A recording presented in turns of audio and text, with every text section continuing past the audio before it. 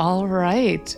Julie Ewald here with the Allbound Awesomeness podcast brought to you by Impressive Solutions.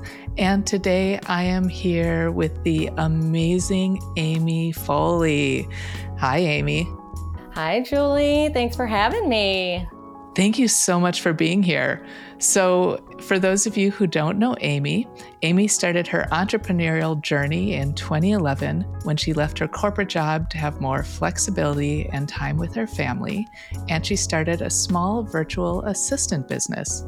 That business evolved with the help of her co-founder, Michael Reynolds, into what is now known as Inbound Back Office, which provides back office support to marketing agencies.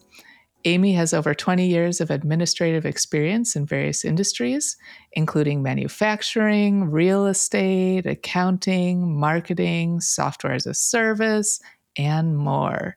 She has a BA in business administration and a master's in information systems. When she's not running her business, she enjoys spending time with her family, running, traveling, and optimizing her health. So, really a pleasure to have you, especially with all of the great experience you have. Thank you. I'm excited to be here. So we'll be talking, we'll start out by talking about your business. So tell us about the Inbound Back Office. What inspired you there?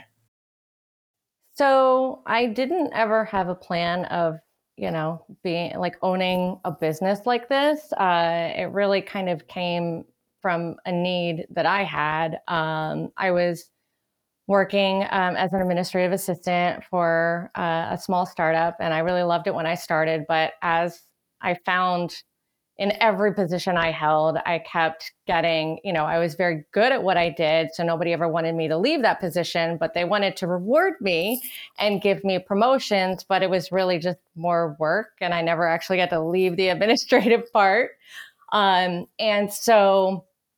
And then I had a family event. My son broke his femur when he was 3.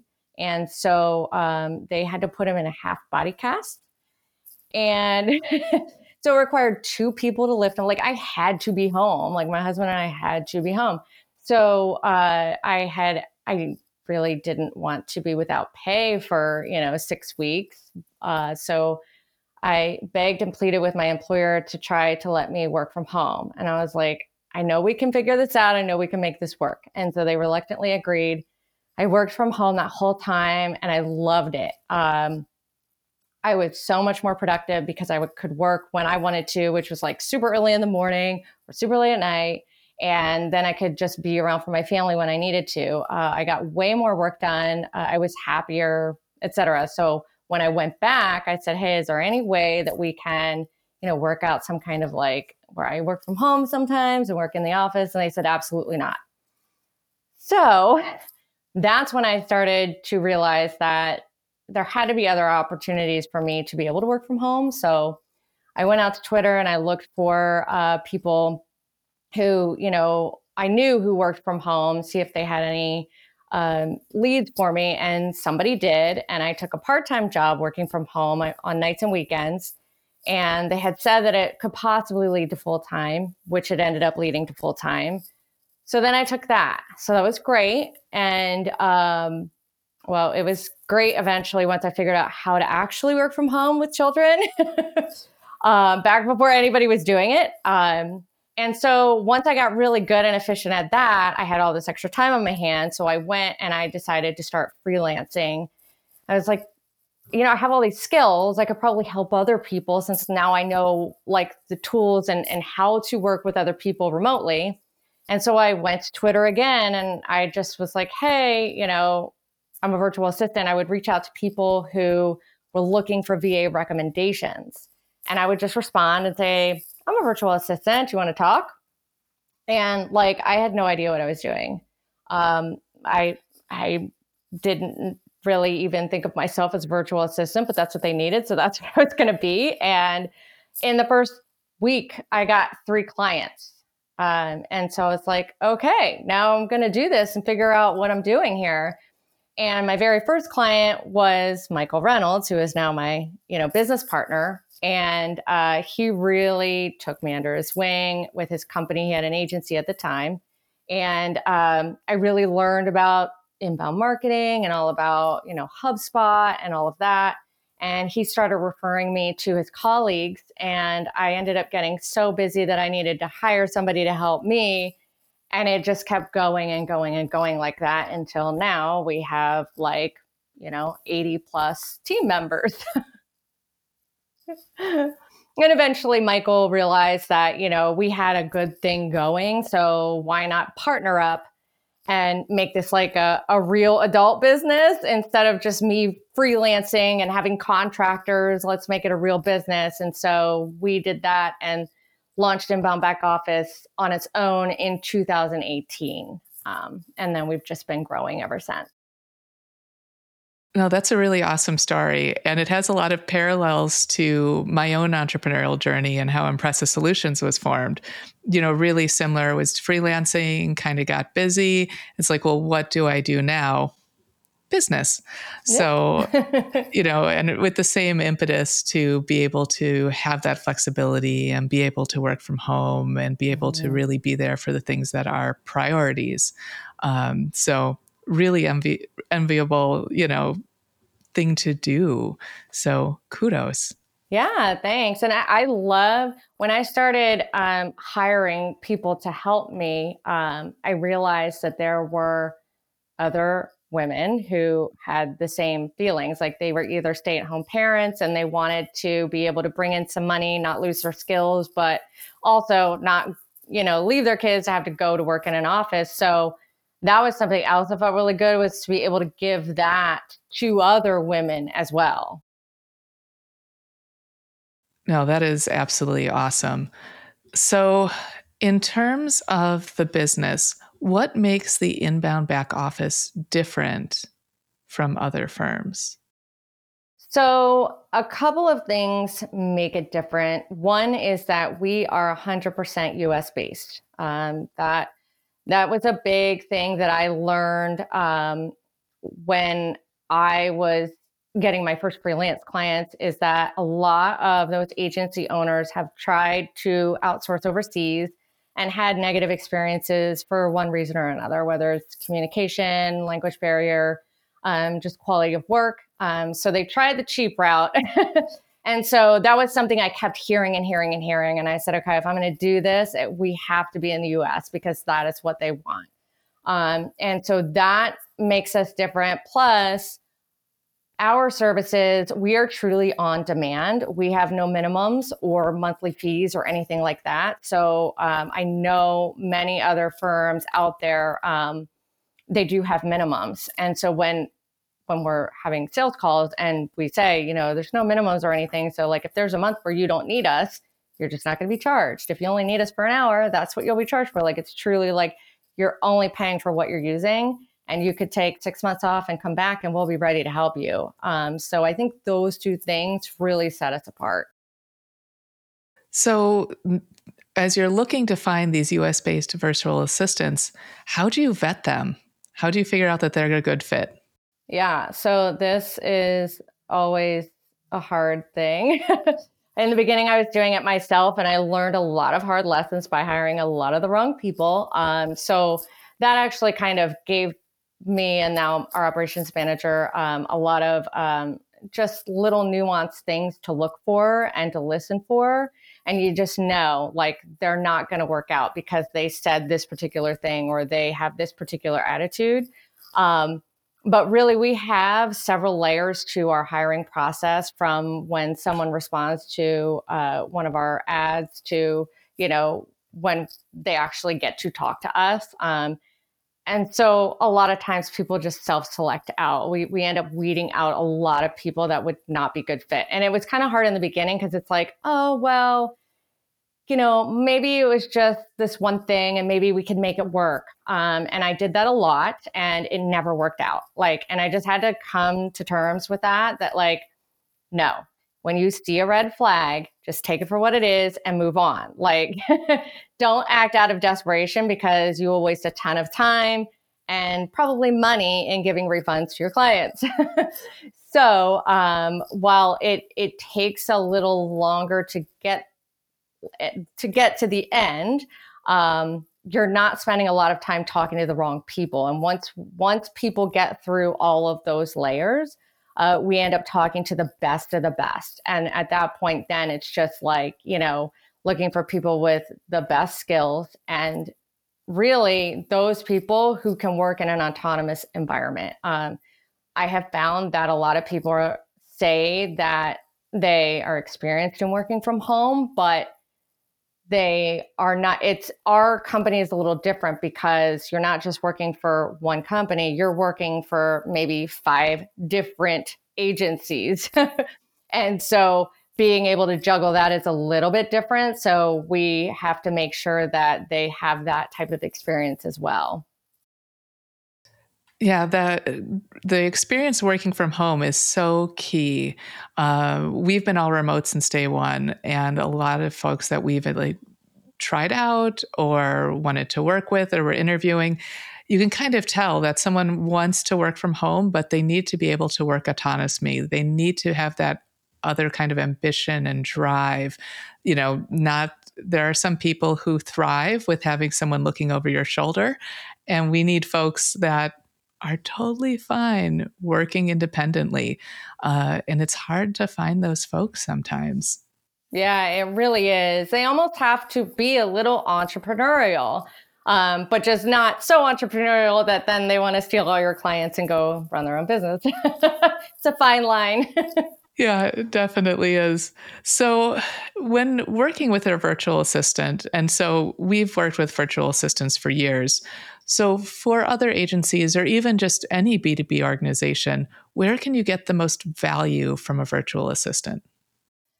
In my experience, I would say really any tasks that you like. I mean, it's kind of different because we have clients who are, just individual marketing consultants. And for them, it's like any task that they're not good at or that they don't absolutely love.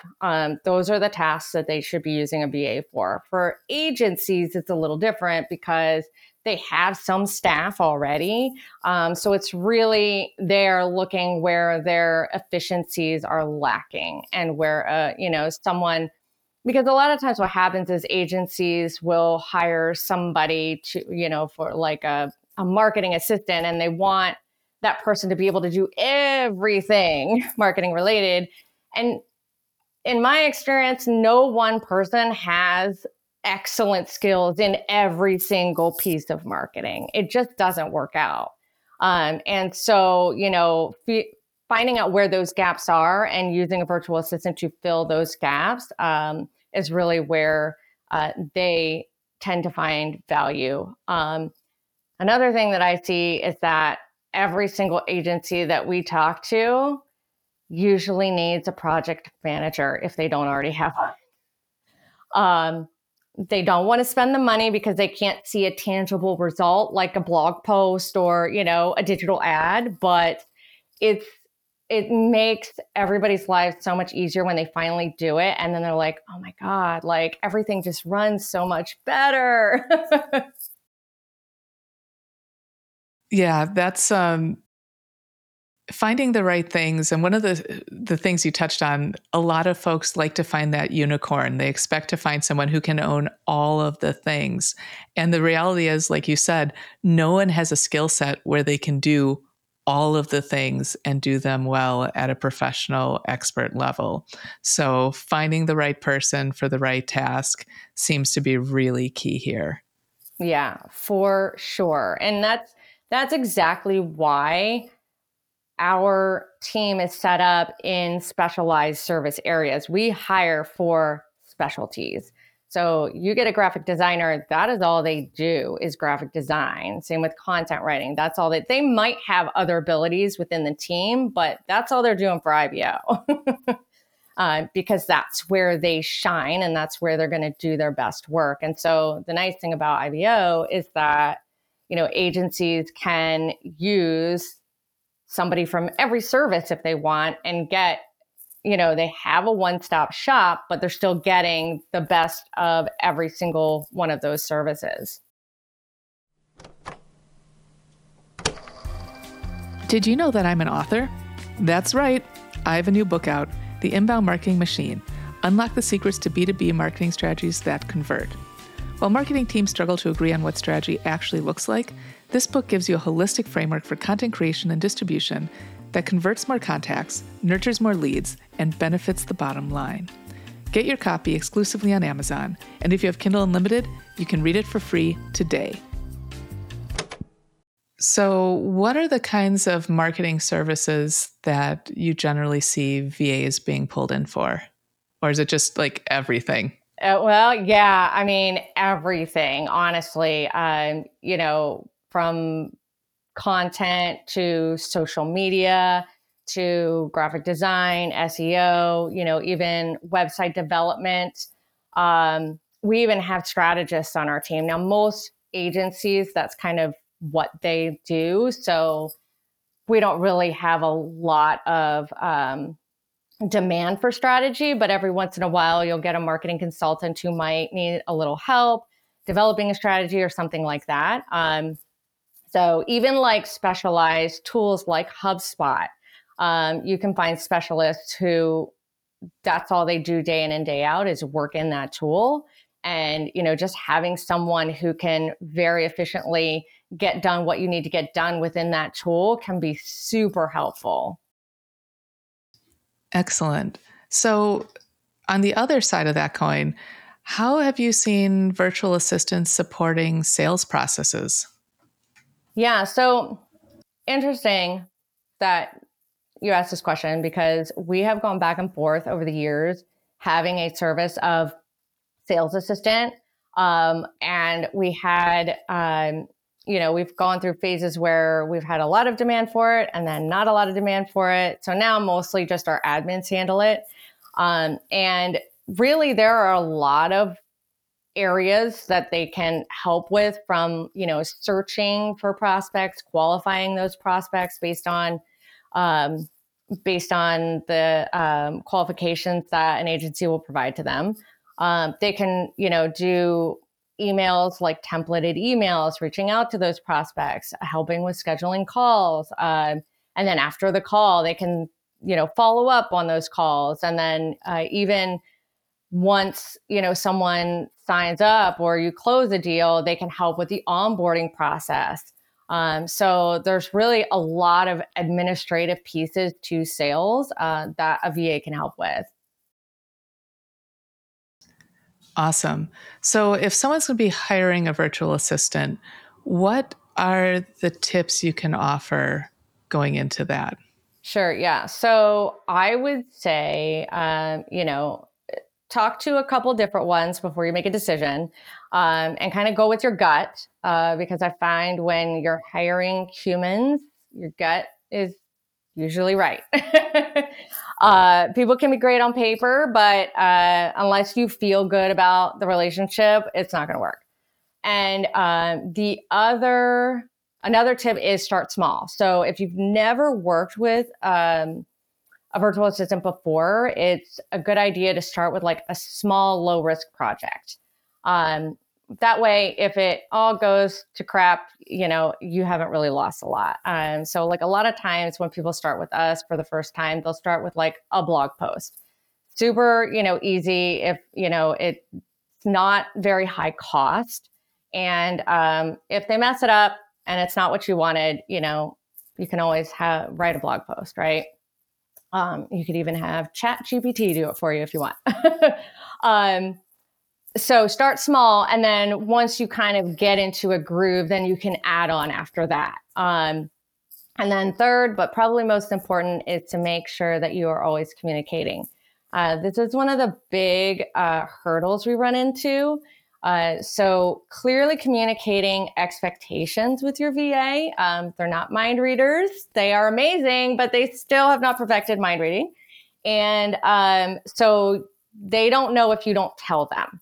So clearly communicating expectations, checking in with them often to make sure they have what they need, and being available for, questions, approvals, things like that. We have a lot of clients in the past who like they will assign something and then they totally go away and our VAs cannot get a hold of them. And then a project gets held up because they have a question that they need answered before they can move on. And so that derails a lot of projects. And then, the agency is left feeling, like they got kind of bamboozled because, oh, the VA didn't do anything, but you know what I mean?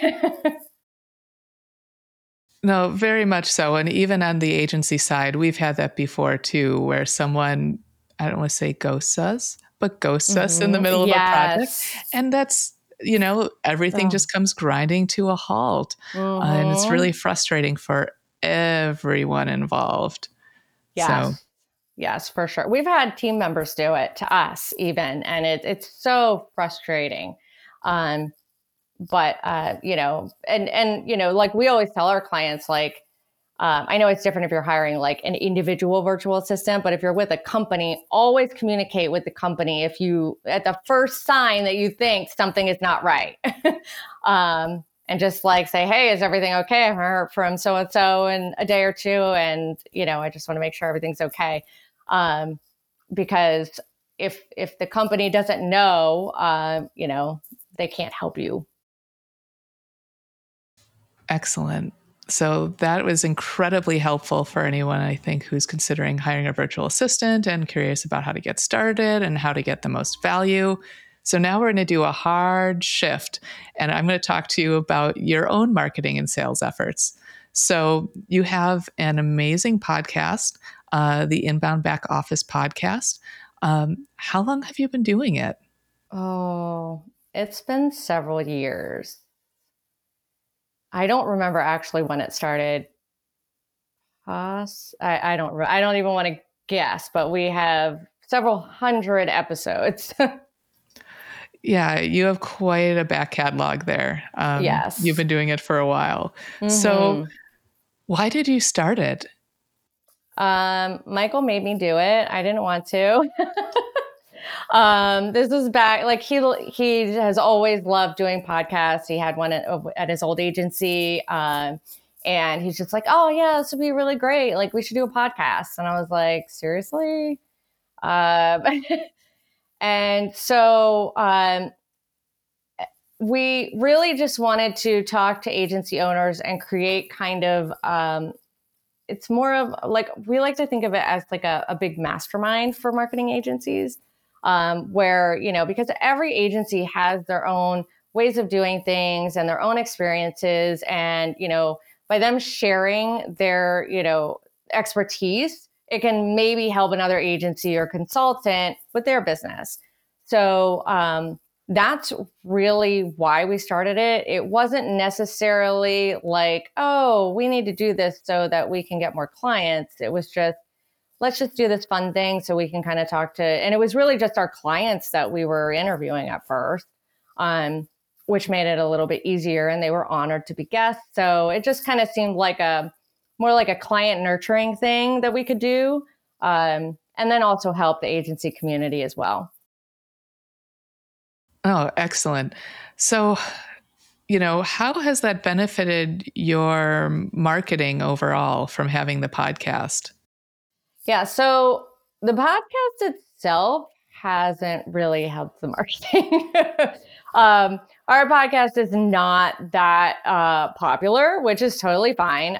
Where we find the most value, honestly, is by talking to the guests. So I do a lot of, and I do all of the guest prospecting. I'm not the host of the show anymore, but I still reach out to agency owners and ask them to be guests on the podcast. And 9 times out of 10, they'll be honored that they were asked and they'll be a guest, but they'll also ask about our services because it just kind of introduces Inbound Back Office without being salesy and kind of like, hey, I want to do this thing for you. Do you want to be a guest? Share your expertise, talk about yourself. Who doesn't love that? And I just leave it at that. And then a lot of times they just ask about our services and it opens that communication. So it sounds like while it hasn't been that beneficial to your marketing efforts, in terms of your sales efforts, it's been really valuable. Yes, for sure. Especially because I'm big on LinkedIn. And so it kind of flows into all that LinkedIn networking I do, because they can look into me and know that I'm not some kind of spammer. And they know that I'm like a legitimate person, and I'm on LinkedIn all the time. And I have all of these other connections and people that I am interacting with daily. So, that kind of builds the trust there. And they're like, oh, well, if you're, you know, networking and interacting with these people, then, and they trust you, then I can probably trust you as well. So it really plays well into that whole ecosystem. And just, even if they don't respond, I still interact with them on LinkedIn, and then, eventually they may. No, that's brilliant. And I think for the folks listening to this, there's a lot of, we're starting a podcast. There's a lot of other folks considering it. And there are, some expectations that come with it. And a lot of folks expect that it's going to be this huge boon for their marketing. However, just to speak very plainly, as an agency owner and a podcast host, it's more beneficial if it's helping your sales efforts like that as well. Being able to open the doors, build that rapport, build those relationships, all extremely valuable. So I can see why you've been doing this for so long. Yeah, for sure. For sure. And I mean, it's, I still like remember telling Michael, this is never going to work. Like, I don't understand why we're doing this. This is stupid. And I'm just amazed at how receptive people are to it. Since we didn't make it super salesy and, just kind of made it about the guest instead of about us. So speaking of the guests, you said you're the one who does all of the guest selection. How do you find folks? What do you have certain qualifiers? Do you have like some super secret tips?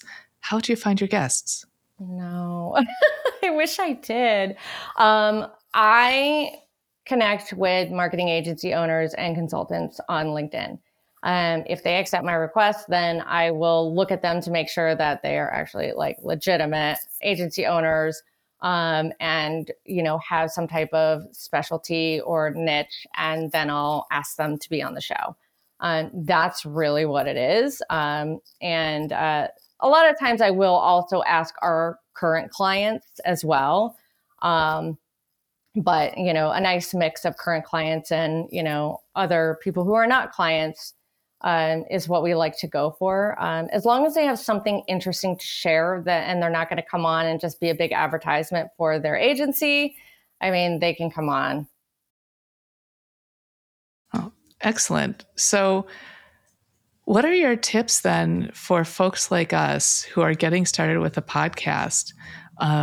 What's the best way to get started? And maybe what are some things that we need to avoid? So my biggest tips are keep it simple. If you overcomplicate it, you're probably not going to continue with it. I know that's how I would be. When I first started, I recorded in my bathroom, which is why we're not on video, and literally laptop, corded earbuds, and Zoom. And we do no editing. So I would just send it over to a person on my team and he would get it into Spreaker, and that was that. And I would write all the descriptions right after the call, so that, it's fresh in my mind. It was really quick to be able to write it out. So it was just super simple. If I had made it any more complicated, like I said, I wouldn't have continued with it. So I think that's a big thing, is keeping it simple and then just staying consistent.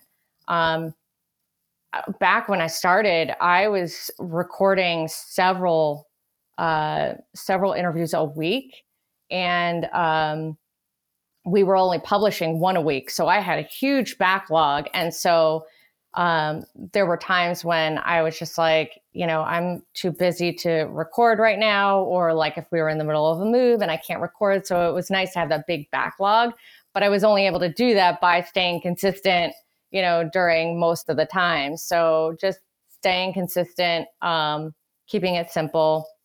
Don't worry about being fancy. Don't worry about messing up. And also, like, I think a lot of people feel pressure to like make it a certain length or, something like that. Like I always kept mine to like 30 minutes or less. And if it ended up being 10 minutes, but super valuable, like that was fine with me. Like it didn't bother me.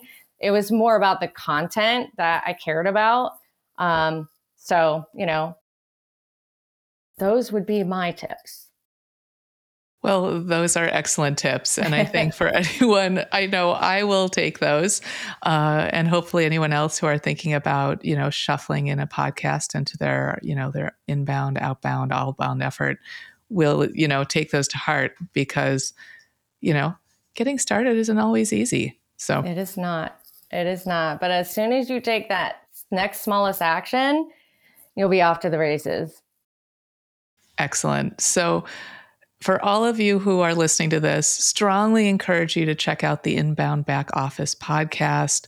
I know you had me as a guest years ago. It was a great experience. You've talked to a ton of brilliant agency folks, so there's a lot of good information there. Before we wrap up, anything we missed? Anything you want to talk about? I don't think so. No, you covered a lot. Yeah, I think we're good. Yeah, this was a pretty action-packed 30 minutes. So yeah. Amy, really appreciate you being on. Thank you so much for joining us. Yeah, thank you so much for having me. This was super fun. It was a lot of fun. So again, thank you. Thank you to everyone who's listening. Strongly encourage you to come back next week and get some more Allbound Awesomeness. So talk to y'all later.